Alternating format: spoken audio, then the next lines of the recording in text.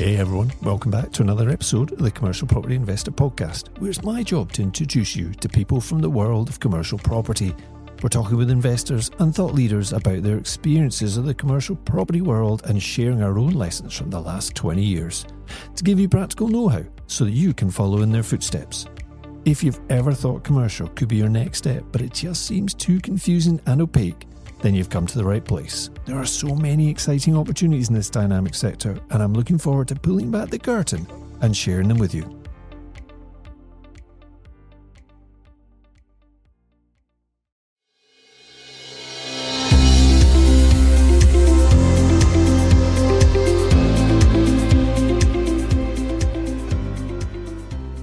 Hello and welcome back to the Commercial Property Investor Podcast, where we aim to help you move from residential investment into commercial property investment. And I'm your host, Jerry Alexander.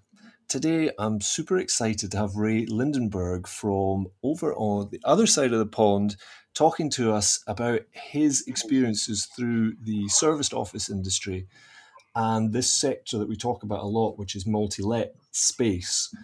Ray, it's really great to have you on the show. I've been looking forward to this one for quite a while because I know your experiences over there are something worthy of sharing on this podcast. And I've been following your experiences and your social media entries and lots of the content you've put out there over the years. And in fact, it's actually, I think, about at least 10 years since we met. And that would have been back at a conference in London a few years ago, and we have met on a few other occasions, and the last time I think was actually in Manhattan, which was fantastic. It was one of the events that you actually organised because you're involved in the industry in a supportive manner over there, and it was evident in those early days that you're a real student of this industry, and you've invested lots of your time and money traveling around the world, investigating and learning about the many facets of this industry. So we're really privileged to have you on the show. And I think to start off, to kick off, could you maybe give us some of your background, Ray, before we get into the details? Can you tell the audience just about how long you've been in the industry, some of the things you've been up to? Surely, Jerry, and thanks for reaching out to me. It's been a while since we've spoken. And I also want to give a shout out to all my friends in the UK and in Europe and North America. Obviously, since the beginning of the year, there's been limited travel that we've all been to. So I miss you all, and thanks for engaging me on this. Well, I've been in the industry for 30 years now.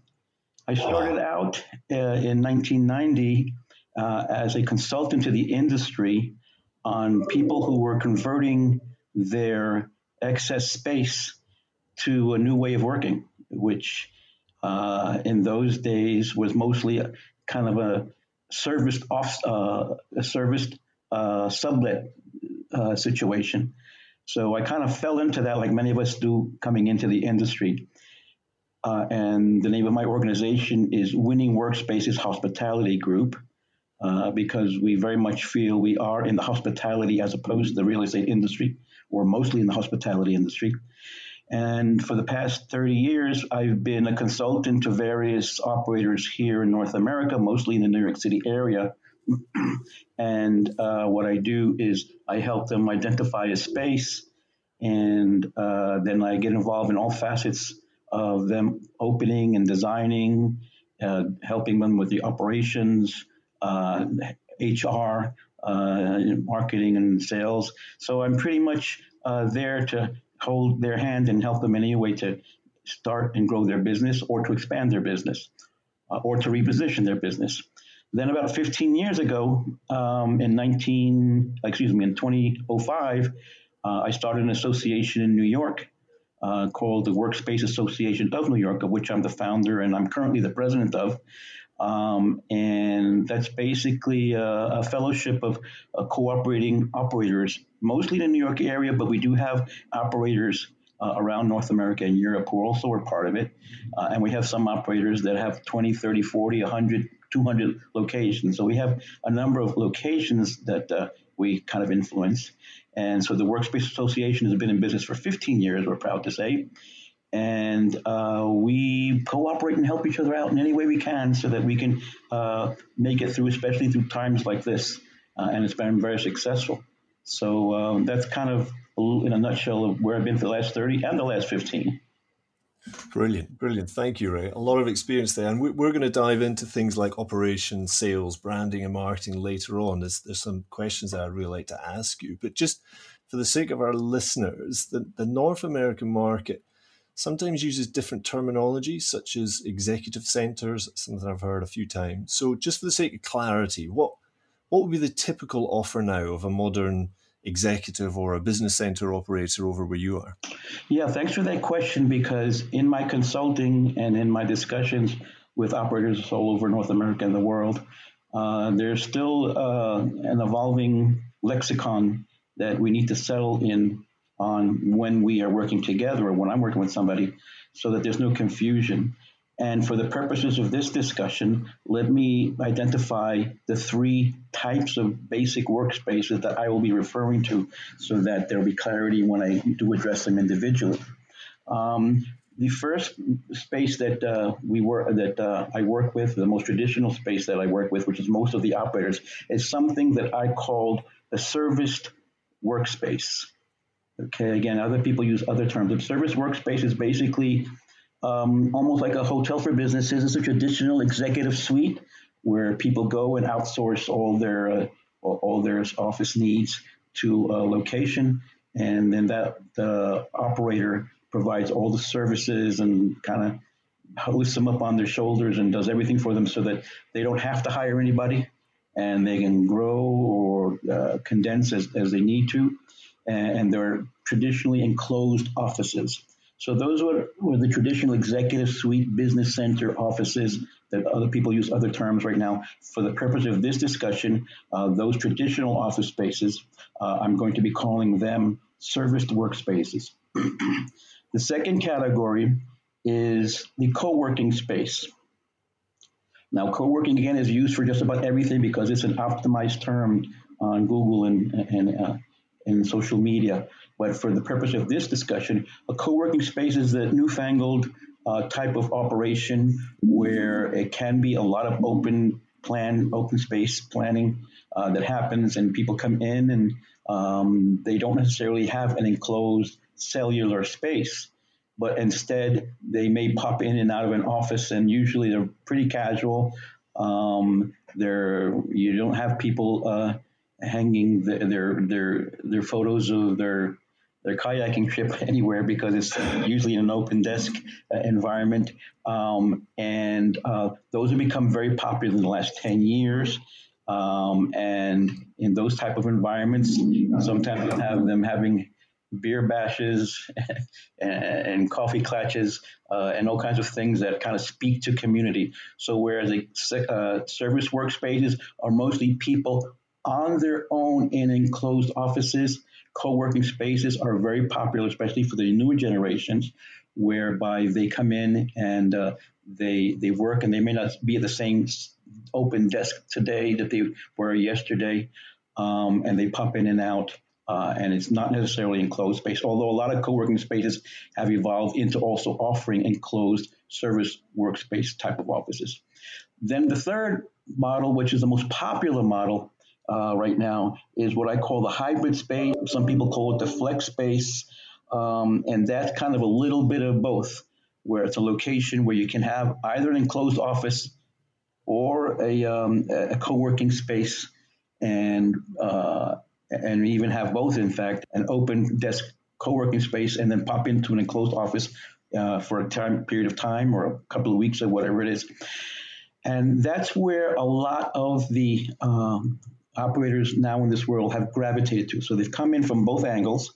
They've come in from the co-working world, and they've come in from the service office world, and they've come to that hybrid type of space, and those have become very, very popular. And then now, what's been happening with the advent of the COVID condition, the co-working space, which is usually, in my definition, is an open plan workspace, has become less popular, as you can imagine, because people want to social distance and they don't want to sit in a workstation across from someone that's only, just a few feet away, or even in an environment where it's all open.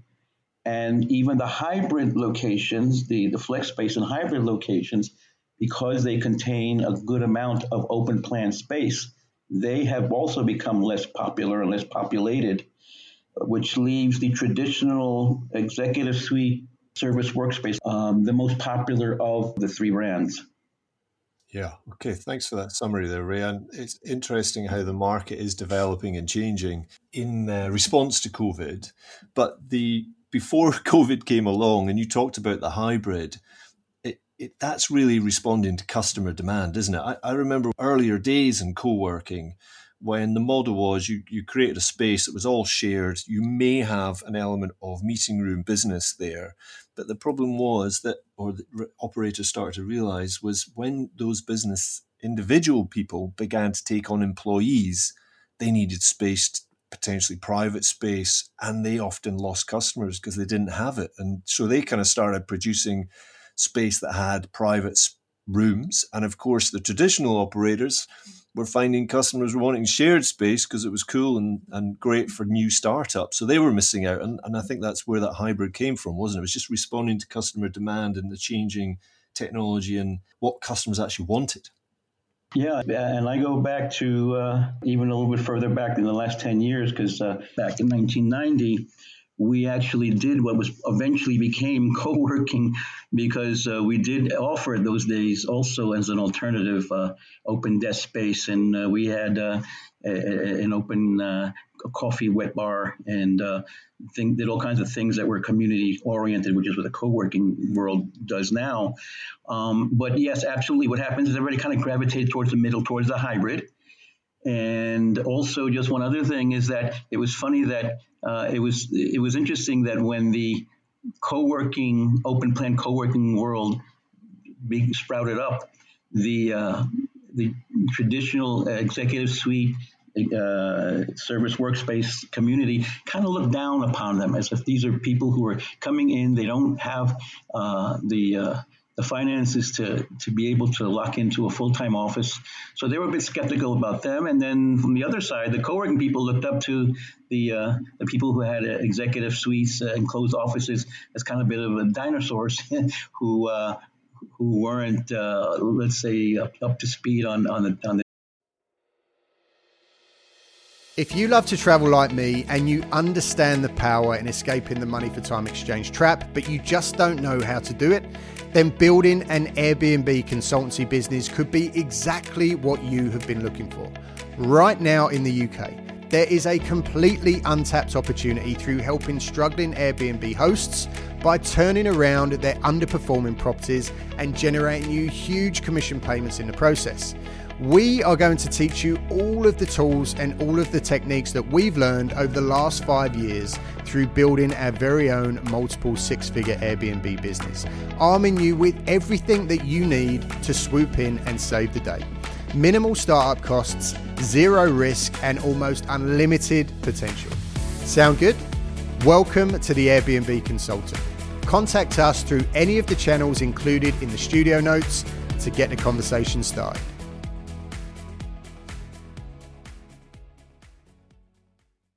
Technical and the social advancements of the world. So they both kind of looked at each other in odd ways. I've kind of been in both sides from the very beginning since 1990, like I mentioned. So I was amused by the whole thing. But eventually what I expected happened, which is everybody kind of met happily in the middle.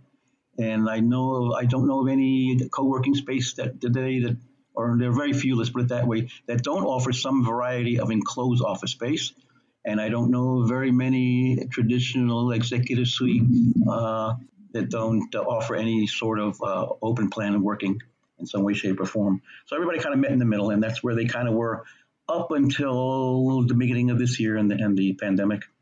Right, so that's evolution, right? Yeah. That's how these things go. And as you say, it's funny when it starts, people looking from both sides. But as you grow older, you realize life's just phases, isn't it? And people change, and customer demands change. Well, let's just dig into that a little bit more, because it's difficult to separate ourselves out from COVID and what's going on right now.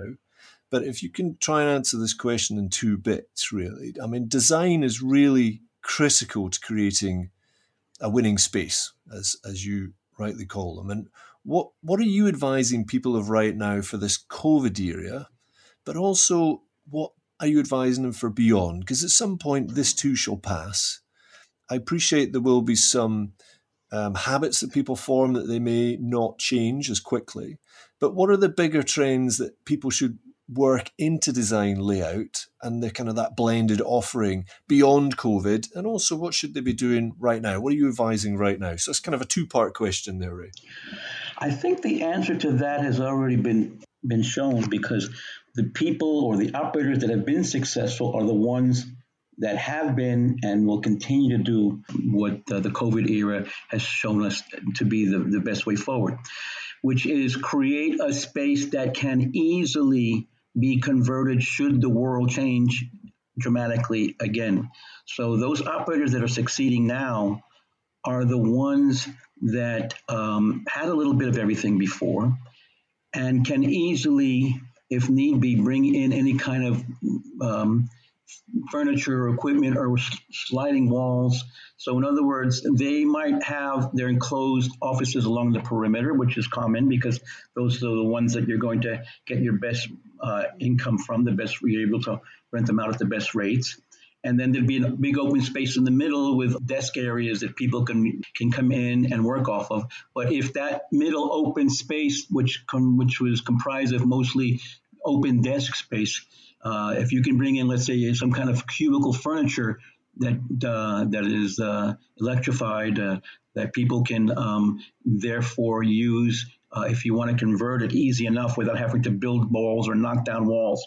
So the design features of the ones that have been successful are the ones that didn't have to spend a lot to go ahead and semi-enclose the spaces. They can come in and they can bring cubicles to the middle. So that's where I would recommend people go right now, just to follow the ones that have been successful.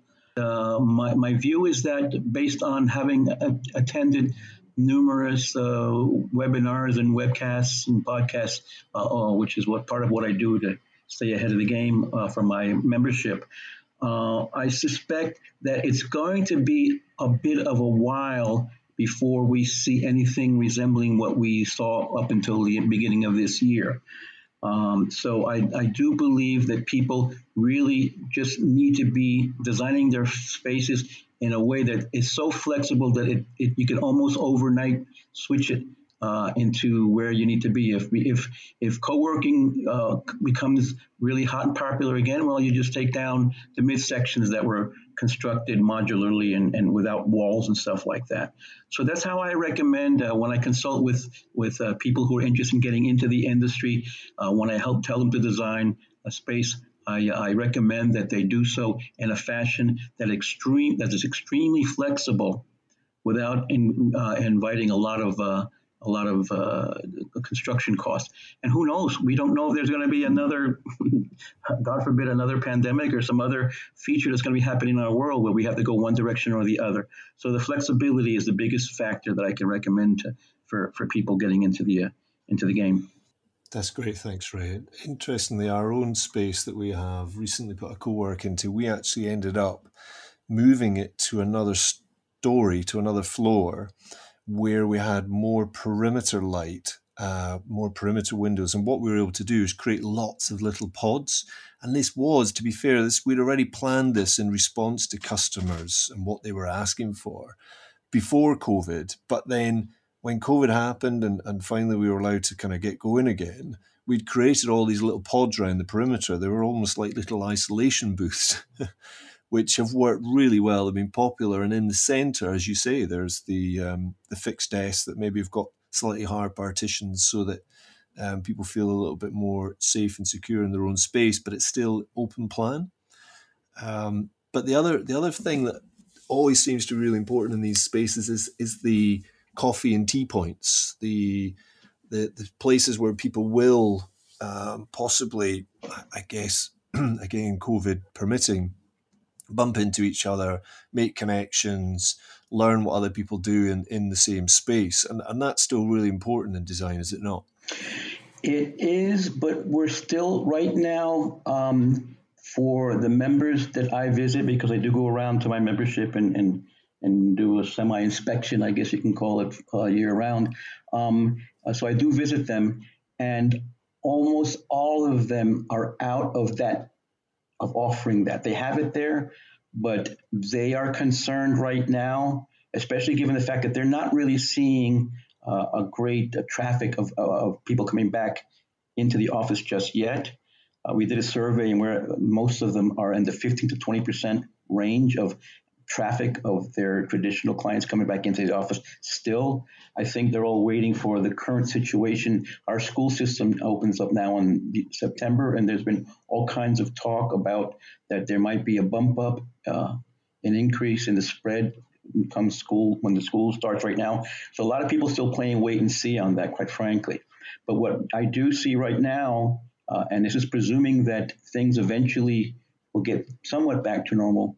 But for now, what happens is a lot of the operators are actually freezing those areas out.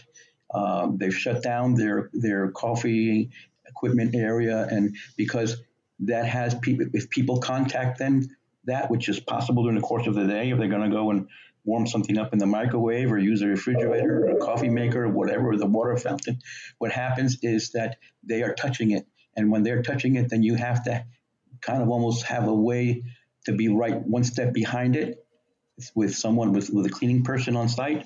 Because still, even though everyone realizes that it's mostly COVID is mostly an aerosol exchange for contamination, there's still thought that touching or any kind of surface touching the surface contact, people touching themselves may spread it. So a lot of operators right now are still reluctant, and some of them I've seen have actually closed off those pantry areas to a degree, and encouraging people to not use it up until then. I suspect that will change in the next month or two, when I think things are going to start changing. But we still are respecting the possibility that touching surfaces is a way of spreading. And I think a lot of operators are doing that as well. And if that's the case, then their limited resources right now does not allow for a full-time or daytime person to be one step behind them to clean those pantry areas. As it is, a lot of them are doing hourly cleaning, again, touch-ups of the restrooms, because obviously you can't deny them that. But as far as the pantry services, that we call them, those right now for many operators is off limits. But I suspect, like I said, in the next 30 to 60 days, that'll be lifted.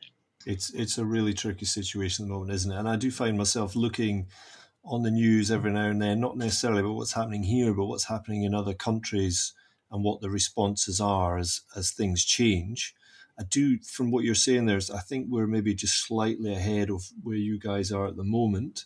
But as the infection rate seems to be going up a little bit in Europe, that may slow down and may change direction again. So it is a day-by-day thing, isn't it? And of course, it does depend on volume too, and how many people are using these spaces. As I'm sure we'll get onto about transport and things and location. That's becoming a really, really important factor. But funny enough is that we actually have a very low infection rate, probably with the model of the world right now in the New York City area, which is where the concentration of my members are. However, we went through such a serious situation that everyone's quite a bit shy and careful right now, yeah. Which is why a lot of them are not going into the office. A lot of the clients are not going into the office. So right now, even though we're probably in a better shape than just about any place in the world, quite frankly, when we look at the statistics, we are. And we can tell also because when I drive down the street, I see only cars from other parts of the United States. It's like, so a lot of them are kind of coming for whatever reason, coming in this direction. But still, we went through such a horrific period back in February, March, April, and through there, that it was such a scary time that people are extremely cautious still. Yeah. Okay, I want to move on to something else, and we're going to lead up to a question about WeWork. So who better to ask? But let's just talk a little bit about the rent-to-rent model. And I want to just let our listeners know, and also to let you know that, a lot of the guys and girls that listen to this podcast want to invest in commercial real estate. So that is their primary driver behind their business. However, rent-to-rent is a model that's used quite a lot in this industry. And you're surrounded by enormous, huge buildings that can often be 60, 70, 80 stories high. And operators can't really rent out 60 stories of a building. What they tend to do is they tend to rent 2 or 3 floors, kit them out and sublet. That's effectively the model. And in fact, your conference that I was at was in one of the buildings that Larry Silverstein developed down at the World Trade Center. Are there any operators in those new buildings downtown? Is that something typically that would go into some of these buildings? Yeah, that's the primary model, is the rent to rent, where again people come and take 1 or 2 or 3 floors in a high-rise building, and then they'll build it out. So that has always been the case. It will continue to be the majority of the way forward, we believe. So I think we're going to see a continuation of it. I think what has really changed in that whole specter is the fact that up until recently, people would come in and people would get into the industry, let's say, and they would go in and work off that rent-to-rent model, and they would do pretty well. It was kind of like the Wild Wild West here in that sense, where everyone, it was so popular, it was popularizing and doing so well for the last 5 or 6 years that you'd have investors or people coming in and getting into the industry and doing awfully well. And they were usually mostly using the approach of, there used to be an old movie, you may have remembered, it's an old baseball nostalgia movie called Field of Dreams, and the theme of it was build it and they will come, and that really was happening up until recently. People were coming in, opening a rent to rent, and they were doing well, and especially if they were using that hybrid model where there's a little bit for any comer. Or even the Nike commercial where just do it. People are just getting into it and doing well. Well, now what's happening is that it's a little bit different. It's not the build and they will come. It's build it right in the right place and they will come. And that's a nuance. And that's where we are right now, whereby people are not necessarily automatically going to go into the city and commute into the city to work. They want to work closer to home and shorter commutes at least. And so that's really the distinction right now, is that it's not kind of like I said, like the Wild West up until about for the past 6 or 7 years, where everyone seemed to be doing well in Manhattan, which is where the majority of our members are. Although, like I said, we do have members all over the United States and elsewhere. But good 60% of our membership is in the big city. And that is changing. I suspect it's going to be changing more. So it's building, getting into a space and building it out in the right space with a little more thought to it, and the right kind of space. So that's where the distinction is right now. Okay, and before COVID, was that market still full steam ahead, or had those changes started happening already? Is it mainly as a result of COVID that it's more and more important about location, or was there becoming a bit of saturation? We were all waiting for this saturation. We thought that WeWork was going to oversaturate and that would be the end. But remarkably, everybody pretty much held their own. So it was just a voracious market. It was, again, like anything else, some people will struggle.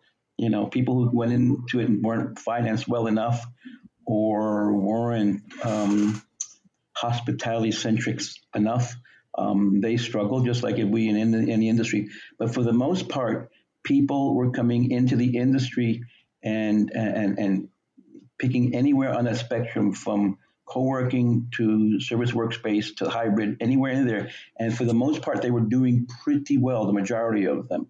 So that was happening up until about now. But now there's a mad scramble. Now the deck has been shuffled. Just out of interest, how much would a typical desk cost for a customer in downtown? I'll give you a range, and it's going to be in dollar figures, so you're going to have to figure it out on GBPs or whatever. Dollars is fine. But the offices were about, I'd say, a midpoint of about $1,000 per desk. So if it was two desks in an offices, you might see in the $1,500 to $2,000 range. It was a single office, you can get them for $1,000. It's been higher. I remember in the real Wild West years of the early 2000s, or late 1990s, where it was actually even higher. Because of the financial economic situation in the United States and people getting into it. So it was actually even higher per desk or per room and per desk. But it's generally speaking, you're talking about $1,000 to $1,200 range for someone to get in business in a business center, executive suite, serviced office environment. If they took a co-working space, you're talking about $300 to $500. That would be an open plan space. Interesting. I think that sounds just a wee bit less than you would be maybe paying in London, where there's a high concentration too. Yeah, I priced out London when I was there, but I haven't been there a few years, and I had noticed that your situation there was a tad higher than what we were charging in New York at the time So you guys on that side of the pond had a little bit more robust pricing than we did.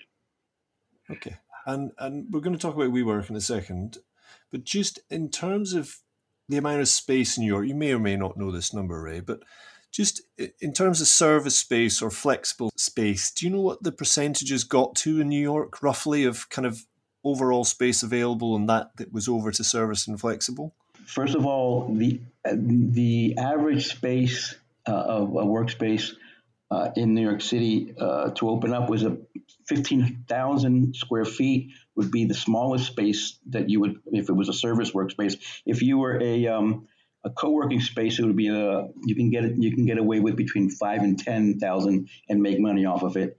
And then as far as the occupancy, if that was where you were going with this, we were having some places. Most of the places, most of the operators were in the 75 to 95% capacity occupancy range. I guess the other side of it is just you've kind of answered already, which is this whole market in New York has been growing and growing, and one of those big names in that, of course, is WeWork, and it started right where you are. Okay, so. Yeah. You could tell us a little bit about the story and how people in the city actually view it as WeWork, and not only became the largest occupier in New York, but also went all around the globe. What's the view from the city on what happened there? Well, a lot of operators had kind of a sour view on WeWork because of the fact that they were pretty relentless and almost reckless on opening spaces anywhere around town. I was originally a member of an association that Adam Newman, who founded WeWork, was part of. And we remember how eccentric and how aggressive he was when he first got involved with it, with WeWork. So he did really well, and we have to honor that. But what happened is that a lot of the WeWorks, they were able to get the financing and be aggressive enough to literally open up shop across the street, or sometimes even in the same building, believe it or not, which was something odd that some people, operators did. They didn't make them exclusive to the landlord in their building. And when they did it, they were very aggressive in doing all kinds of things to kind of pull away the members and the clients and the tenants that we had. So ultimately WeWork became the largest tenant in New York City. They actually had the most rented space of any building, any company in New York. It used to be Chase Manhattan Bank. That was the biggest group that had space in New York City. So they actually last year they became the number one tenant in terms of size in New York City. But they were very aggressive. They left a bad taste in a lot of the operators' mouth because they did pull away with aggressive tactics by offering all kinds of deals to people in our buildings. There was a flip side to that, though, too, because they didn't do a great job of holding on to their people. And a lot of people had a lot of complaints about WeWork. So a lot of instances, they came back to us after making the mistake and being lured away financially. So things turned around to the point where we got to the point where operators were actually hoping that WeWork would open up a space nearby because that would create traffic to that area, A, and B, we were significantly more prepared and better suited to provide the hospitality that most people seek when they come to a service workspace or a co-working space.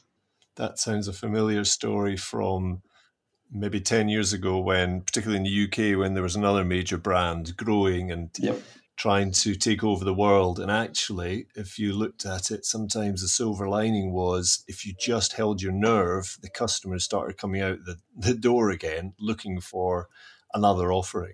And then, of course, they're constantly building up the message about the industry, aren't they? I mean, are they still the largest occupier? Have they pulled out of some spaces? It's not well defined yet. We keep on. I mean, I stay on top of the news that constantly comes out, plus hear rumors and stuff like that. So they have slowed down because they had a lot of locations that they were going to be opening that were on the drawing board that they locked down, and so they're not doing those. And they have consolidated some spaces, and they let go a lot of workers. So it's possible that they still might be number one technically as far as the amount of space that they have. If they're not, they're still way up there because they did some deals that took over so much. I mean, it was an incredible amount of square footage that they had. So I'm not sure that they're still number one, but they're so far up there that they're still significant. Yeah. Okay, I want to move on to something else. You've touched on it already, Ray. A lot of our investors are looking at secondary locations or outside the city areas, maybe in suburbs, where they can buy the assets. And what do you see developing for these sort of smaller locations in the suburbs and rural locations? Do you see them benefiting from the current situation? And what do they need to do to make their offering attractive enough to take that opportunity, if indeed you perceive it as an opportunity? If I were opening up a service workspace or a co-working space right now, I would do it in the suburbs, the exurbs, they call it also. So somewhere between the city and the suburbs or the suburbs. I think, again, it gets back to what I mentioned earlier, like you mentioned, which is that people now want to have space to go work at that they don't have to commute half hour, 45 minutes, an hour or more to, that they can pop in and out when they need to go there and do a meeting. So I think it's wise for anybody getting into the industry, it's wise for them to consider, which is a suburban location, which also has a lower price, obviously. So I think that's good. I don't want to diminish the fact that there's still good opportunities in the city. They have to be run right. Same thing with the suburbs. It gets back to the old adage that you need to. We're in a recessionary period, no doubt about it, and that's kind of forces people to do the right thing and be better than the next guy. So whereas before they might have gotten away with it because it was such a hot market and up until the last year, right now it's just they really have to put their nose to the grindstone and be a good operator of space and have a good relationship with their clients and tenants, and they will succeed wherever they go if they do that. But right now, I would say that I would lean towards doing something closer to where their commute is shorter, which is where they live, which is in many instances in the suburbs, where it's also a better rates they'll be able to get. I totally agree. I think that the suburbs, I mean, it's an area that we invest in. I think, and I see it through the customer inquiries that we get, that is a trend that's been accelerated because of COVID. It was there before because technology was allowing them to change, flexible working was allowing them to change. And it's not people that starting up their own business. It might, although sometimes it is, but often it's somebody who works for a corporate who now doesn't have to go to the office to prove how amazing they are. from 7 o'clock in the morning till 7 o'clock at night, they can actually start working nearer their home. So there's two things combining there, isn't there? Really, there's the people that are maybe getting made redundant, starting their own business, as happened in 2008 and 9. But the additional one now is the fact that technology has allowed large corporates to let their employees work a little bit more where they choose. So they're great trends. Well, how are you seeing traditional operators responding to this that maybe are in the city? Are they taking up new locations, or are they still sitting tight and waiting to see what happens? From my vantage point, they are mostly sitting tight. Very few are, if at least the operators in the city, the big city operators that I deal with, because I also have a lot of members who are already out in the suburbs, and I have a great numbers of those too around the country, and they're hurting less, but they are hurting a little bit, quite frankly. But the big city people are kind of committed. They'll have longer leases that they have to make good on. So they're right now scrambling to figure out the best way forward. So I haven't really seen any kind of rush for them to say, okay, let me cash in my chips or let me move out to the suburbs and do that. They have a big ticket item that they have right now in the city. So now is not a time for them to take extra money and apply it in the suburbs. But for somebody getting into the industry, this is actually an exciting time.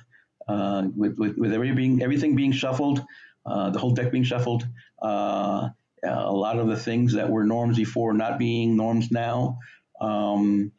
If someone is getting into the industry and plays their cards right, and they analyze things right and are committed to providing an excellent location and an excellent service, an excellent hospitality situation, they would do well in the burbs, because people, again, they're just not quite, and I don't know when it's going to happen, but they're not quite committed for the long commute into the city.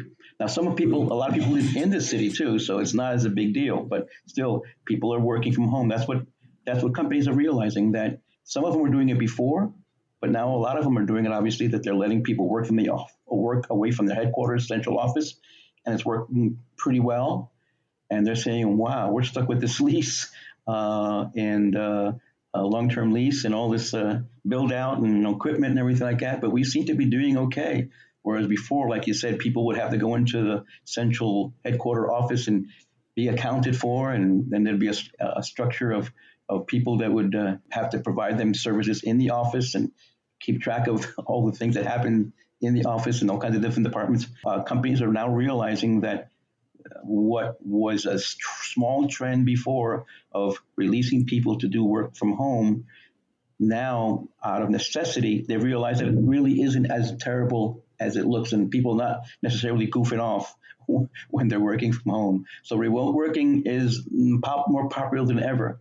Now the flip side is that remote working does have its limitations. So that's why our industry won't ever go away.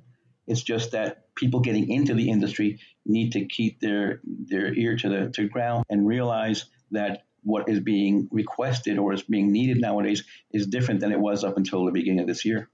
Yeah, so I mean, evolution is happening ever faster, isn't it? And disruption, which you're talking about there, is the bread and butter for entrepreneurs, isn't it? If you're just getting started, you've got an opportunity to pivot straight away. Whereas, as you say, the larger operators are committed to certain style and offering, and those that can will adapt and change. But I think the important thing for listeners of this is that, if you are trying to get into this industry, although it may seem a bit scary right now that everything's going on, it is the absolute time for new things, for changes, because this disruption means things change very, very quickly, which brings opportunity, of course. Oh, yeah. But just parking that for a second, and parking COVID, if we can, because, at some point it will pass. At some point we will get our hands around this and work out a way of dealing with it. But where is this market going to be in 5 or 10 years' time, Rick? I know we've touched on a few different things here, but at the end of the day, this is all about the customer, right? So what do you think they are really going to want in 5 or 10 years' time? What's going to change for that customer demand? When I look into where I think the world is going, and now it's actually very tough to do 5 or 10 year projections, as we all know. But let's look into the crystal ball anyway, and do that. Um, I think that we're going to be seeing a kind of a kickback, or a reversal of some of the stuff that we had seen in the last 20 years or so, whereas as everything became more IT centric, there's been a loss in the personal touch, in the hospitality way of doing things. I know I drove myself crazy just the day before yesterday, making a phone call and going through different layers on the phone call, on a phone call tree, and never speaking to anybody and never getting what I needed to do. But that's technology. I think there's going to be a rebound for people to really appreciating the interpersonal touch in a big way. We've seen it a little bit recently, but in a big way.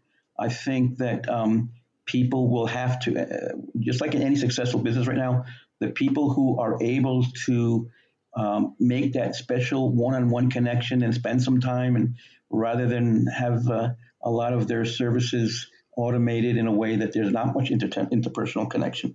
I think those are the people that are going to really succeed. And there's all kinds of things. What I have seen, and this has always been the case for when I've been consulting, is that a lot of people thought that, well, here's what we do to maintain good relations with our clients. We have these big get-togethers at big parties and do all kinds of things and make everybody be happy, and then those things have a good feel and a good effect. I always found that taking a client down the hall for a cup of coffee was infinitely more effective than doing these big things that make a big splash and then everybody waits for the next big splash. But still, when it gets down to it, we are a hospitality industry. I would argue that we are the largest hospitality industry around. Because when you go to a hotel or an airline or a car rental, those hospitality industries, they're with you for whatever the length of time for when you're eating in their restaurant or taking their trip or whatever. But we are, as a hospitality industry, we are in a fishbowl, and they come and see us practically every day, and they're with us, and we're constantly on the spot to deliver, as opposed to just a quick in and out for a couple of hours, a couple of days or whatever. So I believe that we are the heart of the hospitality industry, and I'm proud of that. I think we just need to make sure that we never get away from that and we get too IT centric, which I think is where we were going. And again, it's the small touches, not the big ones, that last the longest and that wind up creating the type of business that the people that you serve wind up helping you by referring people. And that's what I've seen right now, by the way, in the people who have been most successful during this COVID situation. Because a lot of operators have lost people. People have given up and said, well, I was on the brink of losing my business anyway, and this was a fatal blow. So a lot of people have bailed out. A lot of companies that had space in business centers and co-working. Whereas the ones that I know that are prolific in the delivery of hospitality and have good one-on-one relationships with their people, they're hardly touched. They're actually doing okay compared to the others. So I think that's what we're going to be seeing in the next couple of years. People are going to wake up and realize, like, the pendulum may have gone too much to the side of the technical side and automation side. And now it's time for us to make sure that we show more appreciation and have those relationships that will sustain during difficult times. And those are the ones that are winning right now. That's really great insight. Thank you for that, Ray. I've got some questions here that have been sent in by a few listeners. Ian, Michelle, and Graham have all sent in some questions just to do maybe a quick fire round with you, if you're okay with that. Sure, we'll give it a shot. Ray, what do you see? Do you see any differences in the UK market, or indeed other markets around the world? When you've been over here and I know you've been out in the Far Eastern places, what do you see any differences, or is this model really evolving in the same kind of rate in all these different locations, or do people need to think about different aspects? I travel a bit to Europe and to Latin America, and when I go there to learn, specifically to learn little wrinkles and things I could bring back to my membership. I'm surprised how the successful operators in all the countries have figured it out on their own. And they've all figured out simultaneously what's the right thing to do. I think it happens in just about every industry. But in our industry, for sure, I'm just amazed at how the best operators here in the States are on par with the best operators in the UK and every place else, and they do pretty much the similar things, which is surprising to me. I thought culturally you'll see different things, but I have friends in UK and Germany and in Italy and Spain and all over North America, and there is a model, there is a consistency of all the business centers that are doing the right things, and they're the most successful ones. So there is a formula. I mean, there's always little wrinkles along the edges, but for the most part, there is a certain way of being that is consistent with all the successful operators. Interesting. And if you could summarize the three things into three things, what those operators do that make them successful, what would those top three things be? Well, the first one is the obvious one, which I just mentioned, is the relationship. They're relationship people in our relationship in high hospitality industry. We're the highest of the high hospitality industry, like I mentioned before. They have us in it. We're in the fishbowl just about every day. So it's those that have the ones that succeed are the ones that have those special relationships, and it doesn't take a heck of a long time to develop. It's just a little soft touches that do that. I think also as I mentioned earlier, it's being able to design a space that you can switch gears on, that's flexible enough, like the ones that you mentioned and that I mentioned. I think that it's key that because we don't know what 5 or 10 years is going to down the road. We don't know what's going to 1 year down the road. We don't know when the economies are really going to turn around. People suspect it's going to be the end of the second quarter next year that we'll start seeing some normalization. Some people are a bit more conservative on that view, but we can't put all our eggs in one basket, and that's what we've seen. That has happened. The ones that are suffering or that are having more difficulty right now are the ones that were fully open plan and didn't leave any room for the possibility that things could switch, and they were high flying. There was no reason for them to think of that unless they had a little bit of foresight. So I believe that it's important to those two things are the ones that jump out at me. That they have to have the flexibility, and they have to have the relationship. Those things are going to sustain them. So I'm going to go with two. I could probably go with another 17, but I think that those are the two ones. If people can focus in on those two things, they're going to do all right. I appreciate that. That's great, and it's interesting, our industry, isn't it? Because you effectively, especially if you've got managed locations, you're living with your customers, really, in all intents and purposes. So you tend to see, even maybe before they do, how well their business is doing, or sometimes how their business is maybe not doing so well, or how they may need to upsize or downsize before they even have that conversation with you, because you can see the telltale signs. You have those conversations, you see how many visitors they're getting, all these different things. You know more than their accountant knows, just by virtue of the fact that you're in close proximity with them all the time. And it also gives you the opportunity to see when you maybe need to offer out some help, isn't it? They might be in a space that's too big, they need to maybe downsize, and you might need to bring that conversation up sooner rather than later, because I think we'd all like to keep a customer rather than let them see go bust. And it's those things that really help add, as you say, on that personal touch. There's one other question here I had in, which I'm just going to tweak slightly, because obviously the model that we've been talking about is rent to rent. But what is the kind of number one requirement you're seeing operators need to utilize or use as a negotiation tactic to take on property from landlords? And of course, is that changing? Well, I think I mentioned it earlier. The big thing is just like you need to be a partner with the people that you bring in as clients. In fact, I don't call them clients; they're our neighbors. And like you mentioned earlier, the you spend a heck of a long time with them. In the days when people would spend 40 or more hours working in the office when your clients would be there, you would see them more than you'd see your own family. And, you spend more time with them. So you do get a sense of what they're up to. But I still, along the same lines, it's critical to have a good relationship with your clients, just as it's important to have a good relationship with your landlord. And I know some people who do have that good relationship. I know some people that the landlord not only gave them a good deal, but also gives them a fee for when they are able to for people that outgrow their space, because in many instances, that's what they're coming to do. They're coming to incubate their space and grow their business. And so we've seen that as well. So, and that has been critical, again, for the people who have gone back to their landlords during this period. Many of operators have gone back to them and say, listen, we're in a tough situation, as you know.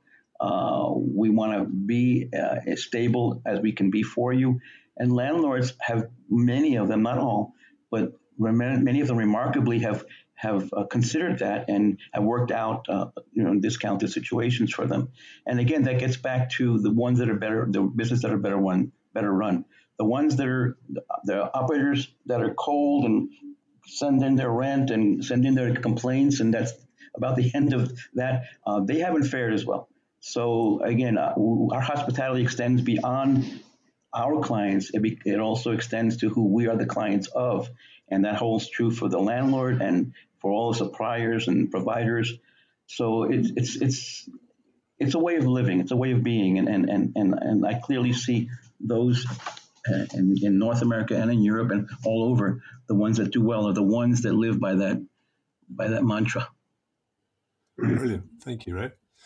I'm going to ask you a slightly different question about branding and marketing, or at least analyzing markets. So, new operator or somebody who wants to develop a site, what are the things they should be doing to assess what the market is like around that building that they've identified? Are there some key things they should be doing to looking at what is possible there and whether that location is good? Because location, we've talked about it before, it's one of the key factors, isn't it? So how do people establish, or what top tips would you give them about developing an understanding of what the market demand is in the area that they're looking at? Well, I have a kind of quick, funny story. I remember when I was a younger fellow, I had a shoe operation. And I was up on Fifth Avenue near the Empire State Building. And I remember that I was the only guy in that part of town, basically. And I remember that there was going to be a couple of people opening up a couple of shoe stores nearby. And I couldn't sleep for days and weeks. And I said, oh, my goodness, this is awful. I used to have this whole block just for me, or these whole few blocks for me. And now I got 2 or 3 that are going to be opening up in the next couple of months. And then it turned out when they opened up those spaces, I did better. It was counterintuitive. But what happened is that by opening up those spaces, we had situations where more traffic was naturally coming to that area. And since I was the best, they wound up I was getting more traffic coming to me. It's counterintuitive, but I wouldn't worry. People sometimes what they'll do is they'll do some research and they'll say, okay, how many business centers are there in this location within a 2-block radius in Manhattan? That's common. And then they'll scare away. And no, if you're committed to being excellent, the world will notice. So one of the things to not do is to not be scared away by having competitors nearby, because actually, in a sense, they might create a hub of more people coming in your area, people that will go here, there, and everywhere and will naturally come to you because that's how they shop. And when they come to you, if you are indeed excellent, they'll get it and you'll get them.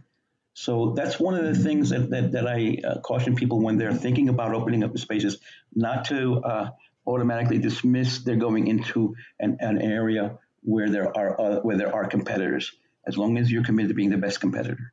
Competition is good, and in the UK, one of the examples that even today I was looking at one of our properties in another city is hairdressers. Often they crowd together on the same street. And it's funny, a street near where our building is, I just noticed another 2 hairdressers have opened up and there's already 4 of them there. And you're like, goodness me. But these guys flock together because they all collectively create more demand, don't they? It's absolutely true.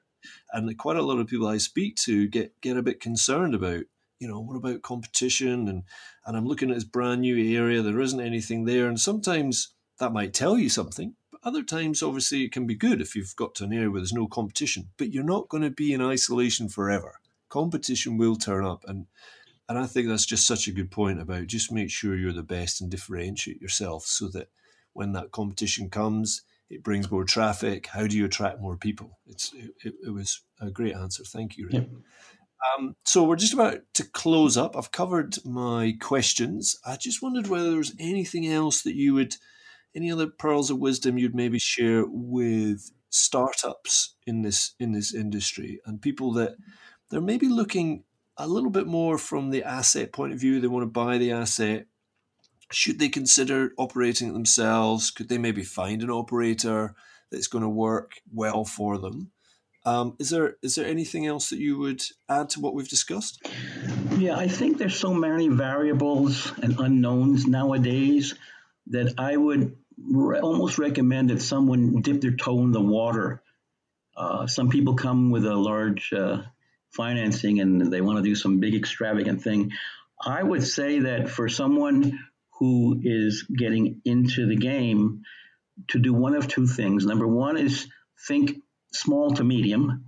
Okay, so if you're talking about something in North America, you're talking about 15,000 to 20,000 square feet that you might want to open. Again, it could be closer to where they live as opposed to deep in the city. And also another possibility, which is a good option, which I think is going to be even a better option in the next couple of months once the shakeout from COVID happens, is that you may want to get into the industry by going to someone who right now has been in the industry and who may be in a situation where they may want to be pulling out, because you're going to go into something that already worked successfully, probably. You're going to get a good feel for it. So when people come to me sometimes, investors here in the New York area, and I tell them, listen, let's look at these possibilities rather than starting from scratch. Let's take out all the headaches that go into planning out a space. There are spaces that have been in business for a while, and they may be retiring or something like that, at which time it might behoove you to go in, take something that's already running. Maybe you won't make the killing that you want financially, but that you hit the ground running, because there are thousands of things to think about that you can't even imagine when you're opening up a business center. So why reinvent the wheel? Get something that is somewhat profitable. You're going to make it more profitable because you're going to be excellent and you're going to be excited and do all kinds of exciting things to gather people when you get in, and you are going to do some new wrinkles. But there are all kinds of little things that go into running a business center that you wind up learning if it's a business center that already exists. That, I would say, might be one good option, or the other one would be to get something smaller in the burbs that you can tinker with and learn from the ground up. If you're a good learner, if you have some good business acumen, then you should be able to figure your way out. But those are two situations that I think are best. Either take something over that's already there, that somebody's looking to retire, or start from scratch in the suburbs on something that's a little bit less expensive and that you can tinker with and learn quickly. Ray, I'm so glad you said that. Was a great way to finish this podcast, because there's two things there that I talk about quite a lot. One is start small and make it so that you don't do your mistakes and learn very expensively. And the second one is, when you're looking for an asset or an operation like this, why not find something that's already producing income? It makes the whole thing much easier to ease your way into. So it's really interesting that you say that without me talking to you about it, and you based where you are over the other side of the pond. It's quite interesting that it rings true over there. Try and get yourself into this thing by easing your way in, rather than just going all out guns blazing. What's interesting, of course, a lot of the time that you're talking about there about finding an operator, or in the case of somebody maybe investing in a building, often you don't know it's for sale. In fact, sometimes the owner doesn't know it's for sale, but it's just that you have to start having those conversations, and you seek out opportunity by having conversations with operators or other people that own buildings to find out whether they are possibly in that frame of mind where actually it's time to buy out, I'll cash in my chips. you guys are going to come in, bring in new life, bring in new ideas, and make the asset work much better. So thanks for that, Ray. I really appreciate that answer there. Ray, you've shared lots with us. I really appreciate it. And I'm gonna close this up now, but I want you to give us some places where people can find you, see what you do. Some of your maybe social media. I'll put them in the show notes, but could you maybe just tell us some places that people could find you if they want to look you up? The best place, well, the name of my organization is Winning Workspaces Hospitality Group.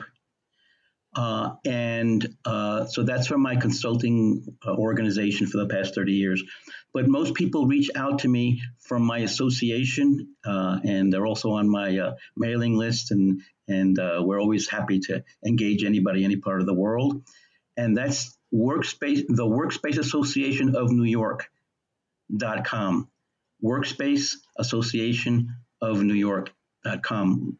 WANY, or certainly they can reach out to you, since you're a central figure, and you probably could connect them to me. But I'd be more than happy to share anything for anybody who has any questions or anything they want to do. And if they want to come to New York, let me know, and I'll see if I can help them any way that I can. We're always looking for good operators and entrepreneurs to bolster our industry and economy here. That's fantastic. I've got to ask, are you considering running an event in June next year? Or? Oh, yeah, I hope you come. Absolutely. We probably are not going to have we usually have 3 a year. We have our anniversary meeting, which happens in March. We have our annual meeting, which is we're up to 15 now, and that happens in June. And then we have a year-end meeting. And they're all 3 pretty big meetings. And anybody who's coming to New York in those times, let me know. Again, www.workspace-any.com, workspace-any.com, or ray@workspace-any.com, workspace-any, which is Workspace Association of New York. Let me know if you're in town, and I can also help you perhaps visit with some of our members. We'd be happy to do that and tell you where's the best place to get a pint. Wow. There you have it, listeners. You have an open invitation to New York. I'm sure you might be able to even put that on expenses going over to New York to discover and decipher how this industry works. Ray, thank you so much for your time. It's been absolutely fantastic. I always love talking to you because you always have opened my mind to different things that are going on in this industry and things that I can actually do and implement in my own business. So thank you very much. Listeners, I hope you've enjoyed that as much as I have. Look forward to speaking to you again very soon.